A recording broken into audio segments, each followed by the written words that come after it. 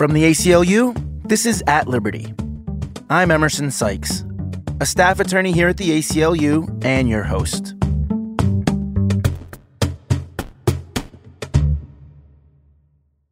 Starting with the Muslim ban in the early days of the Trump presidency, this administration has announced new policies designed to keep immigrants out on a nearly weekly basis.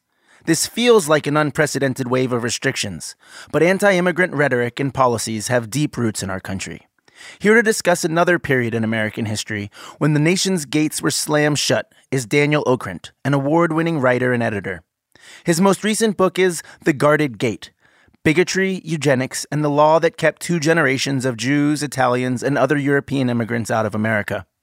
The book details the political dynamics that created anti-immigrant zeal in the early 20th century and the junk science that was used to justify it.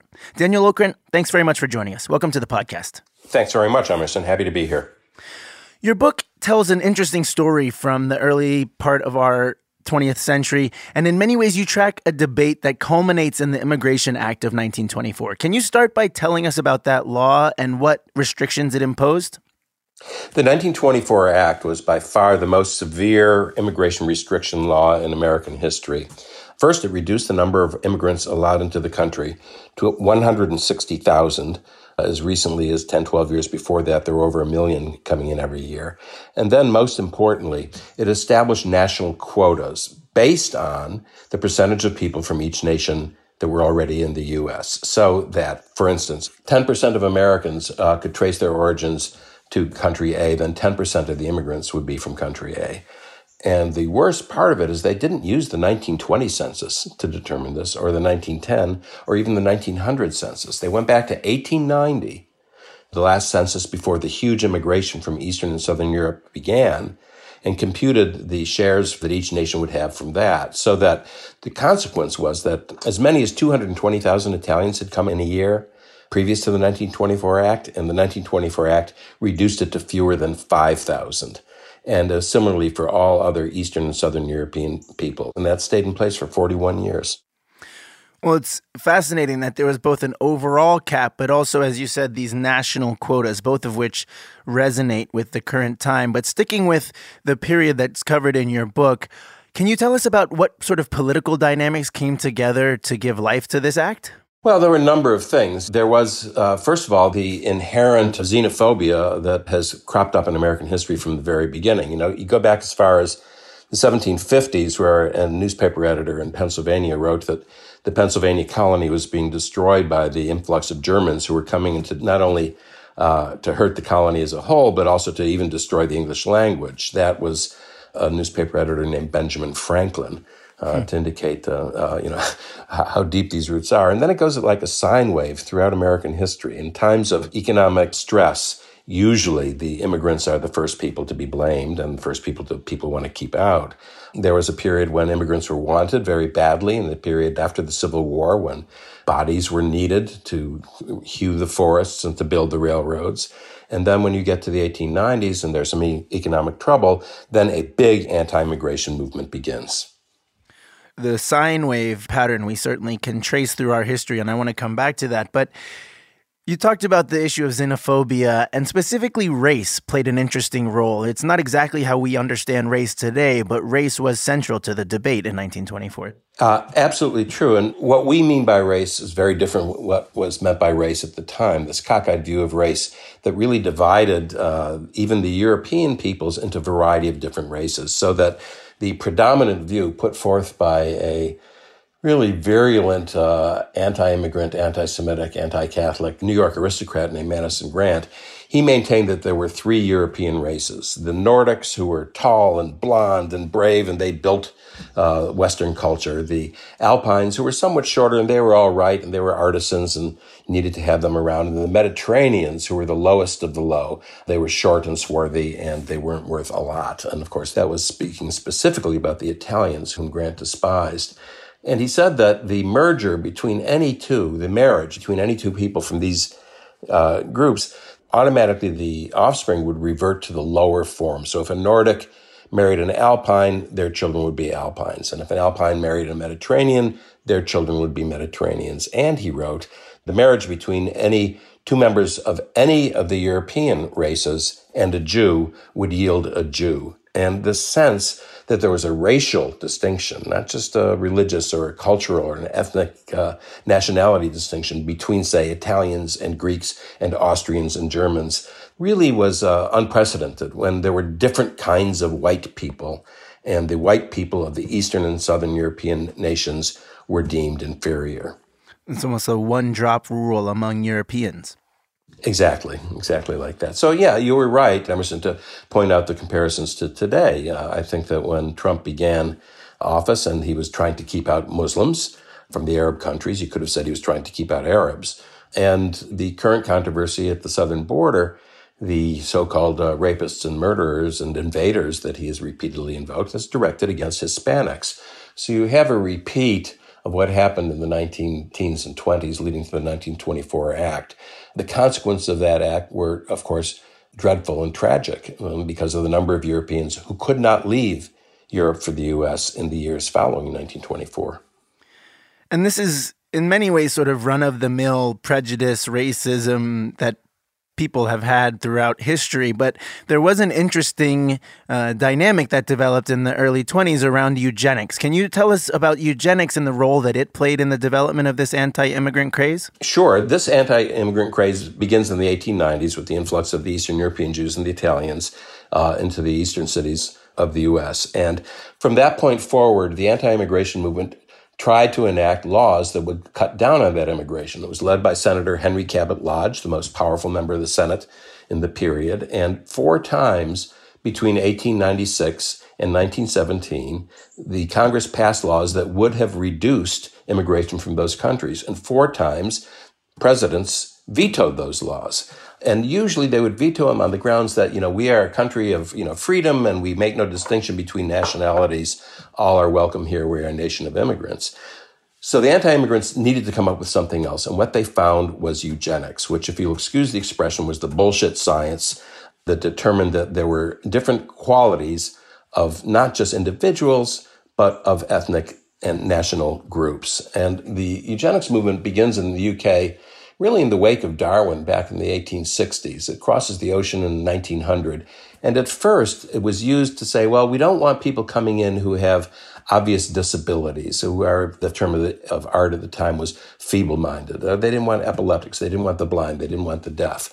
But by 1915, 1916, when Madison Grant wrote his book, suddenly the anti-immigrationists who had been losing the political battle, they seized upon this and said, this isn't prejudice. We don't dislike these people. We have science that proves they're inferior, and we must pay attention to what science tells us. And from that moment forward, from 1915, 1916, until the passage of the 1924 law, it was the eugenic argument that carried the day.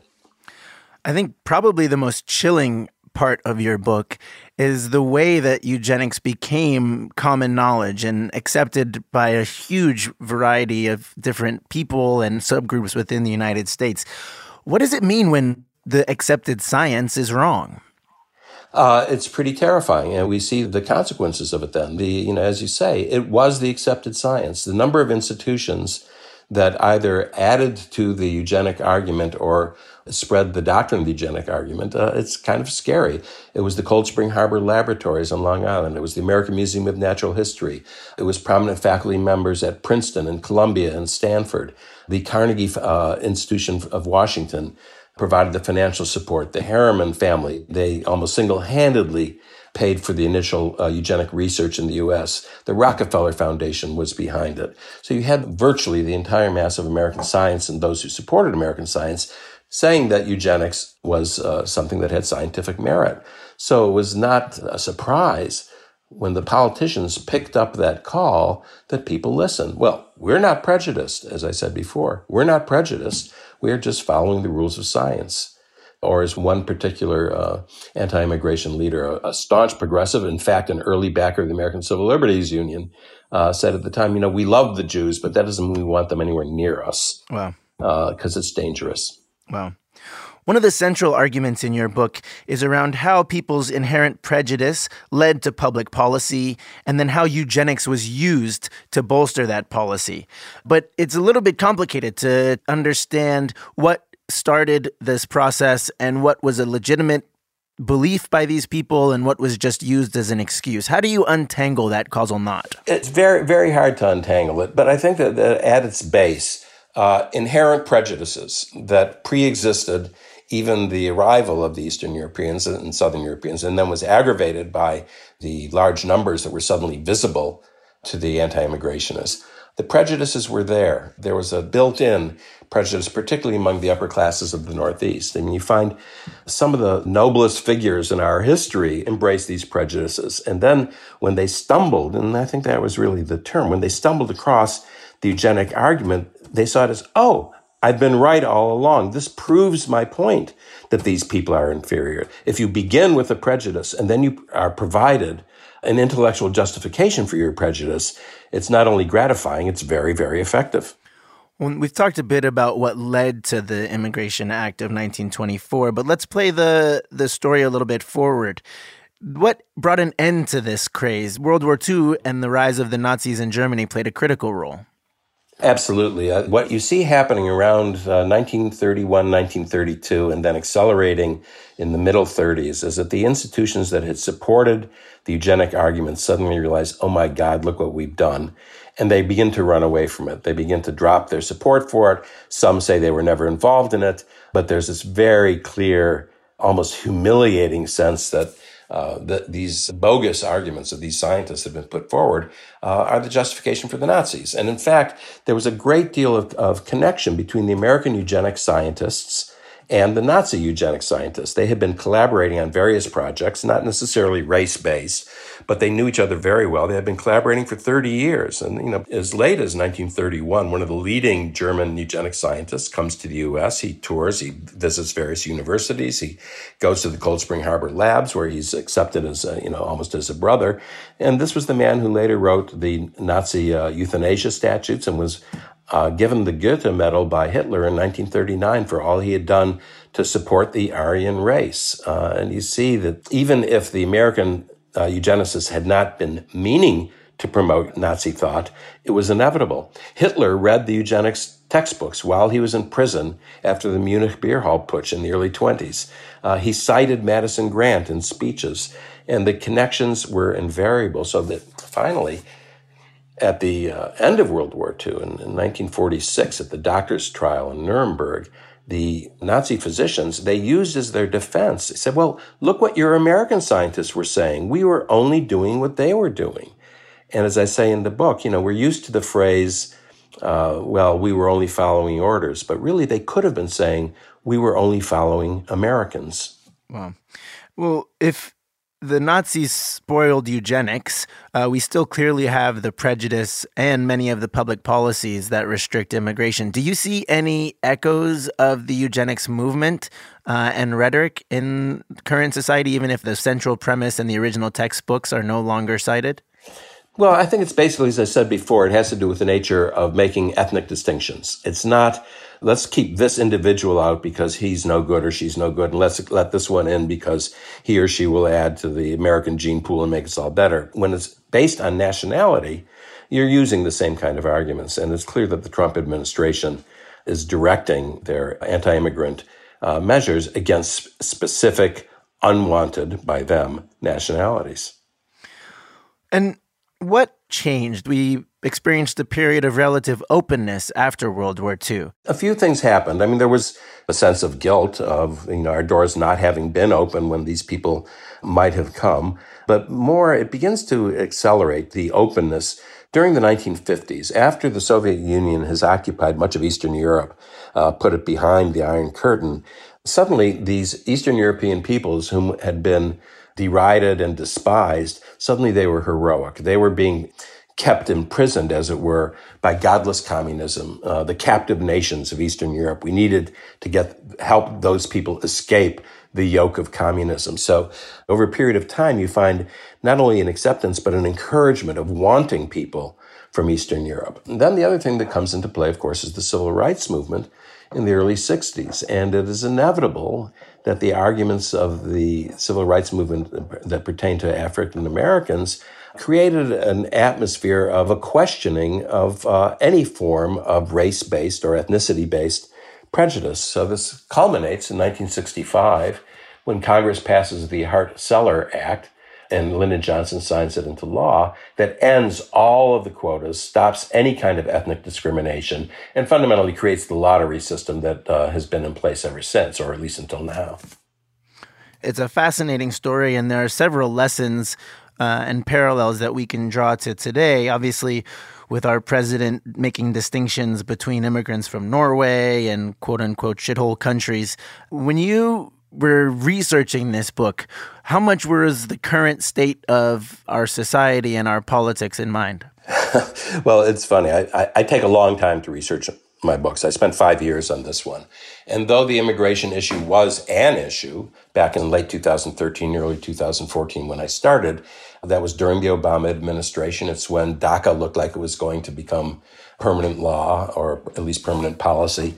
So though immigration was an issue, it wasn't the issue that it has become. And as I have said to my wife, I've never been so lucky that I was a year and a half late delivering a book, at least in terms of the public consciousness of these issues being heightened in an extreme way by what this White House has been doing. So my book did not have the Trumpian policy as a backdrop until really the last several months that I was working on it. But then it became so clear it was inescapable. So in the last line in the book, which was meant, as you'll see here, entirely ironically, but some people took it seriously, is that I say that on that beautiful October day at Liberty Island, when Lyndon Johnson signed the Hart-Celler Act that ended the quotas into law, I said that the future of open immigration in America looked as bright as the sun overhead. I wrote that line after Trump was in office, and its irony was meant, obviously, to point out how that's not the case, and it never is the case. These issues keep coming back. Well, for those of us who are distraught by the current state of affairs, it is somewhat comforting to know that, our history is full of ebbs and flows. And for those of us who are trying to push another flow, we can learn some lessons from our colleagues from the past. One hopes that we can.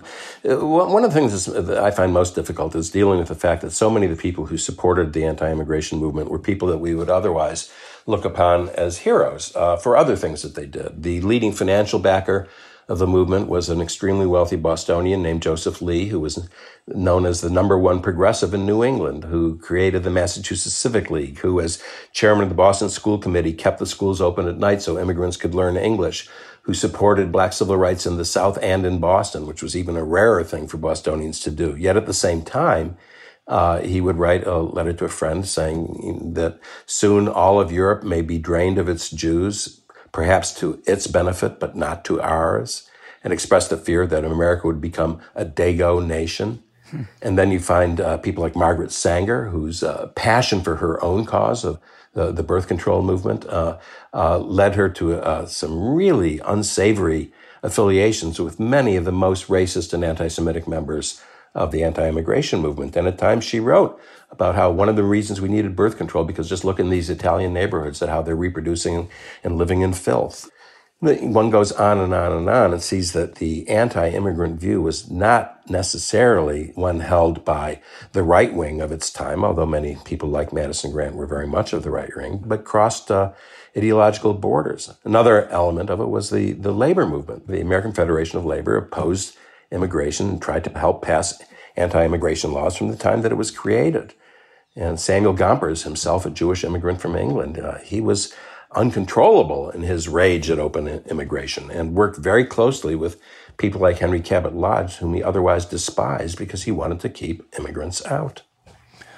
Well, in a former life, you were the public editor of the New York Times, and I think your book is, as much as anything, an intellectual history of this time period and the debates around immigration. But as someone who was trying to sort of keep your finger on the pulse of the New York Times readership and the society at large, I'm wondering if that experience provided any insights as to how immigration is covered and discussed over the last few decades in the United States. Well, certainly my time as the public editor of the Times led me to look at all journalism with a jaundiced eye, and I found it from that moment forward and in the years since, it's impossible for me to read the newspaper as a normal newspaper reader. I read it as somebody who was supposed to be critical and to look at it with a critical eye. I think that The general coverage of the immigration issue is pretty good. I would like to say it's as good as it is strictly because of the presentation of factual matter to rebut the dishonest claims of the Trump administration. But I think it's also partly because, much as I'm uncomfortable saying this, that Trump is to a degree right, that the American press is on a different side of the issue than he is. He, of course, doesn't say it as politely as that, but I think we do see the ideological viewpoint of the newspaper and broadcast writers and editors definitely coming into the coverage. But the coverage it's important. It is showing the falsity and the cruelty of the Trump policies. Well, talking about the importance of the narrative and humanizing this issue and giving not just facts, but also stories and giving the full picture of the complexity and the ways that people experience immigration, you included your own family's path to the United States in the initial part of the book. And you sort of describe it as your forebears who were Jewish coming from Europe right before the gates were slammed shut, and that experience informing how you look at immigration today. Well, I thought that it would be only honest of me to say, look, I don't come at this entirely impartially. I come at this with some direct experience. First, on my father's side, poor shtetl Jews who came in 1911, who would have been precisely the people that the anti-immigrationists wanted to keep out and were able to keep out after 1924.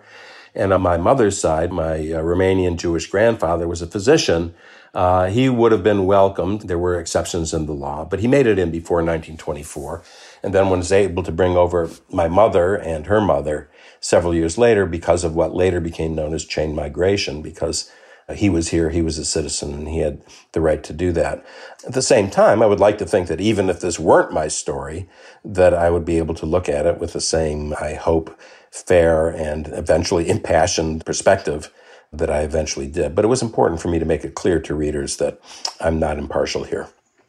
And what's the big picture message that you want readers to be left with after reading the book? Is it that history is more complicated than we think, that it's cyclical? What's the big takeaway that we should go home with? All of the above and plenty more things. And the point is that this feeling not simply about immigrants, but about the other, however you define the other, by race, by religion, by height, by weight, whatever it is, the need of the species, it seems, to have someone else to look down on, to validate your own position by saying there's somebody lower than you are. This seems to be built in. It doesn't go away.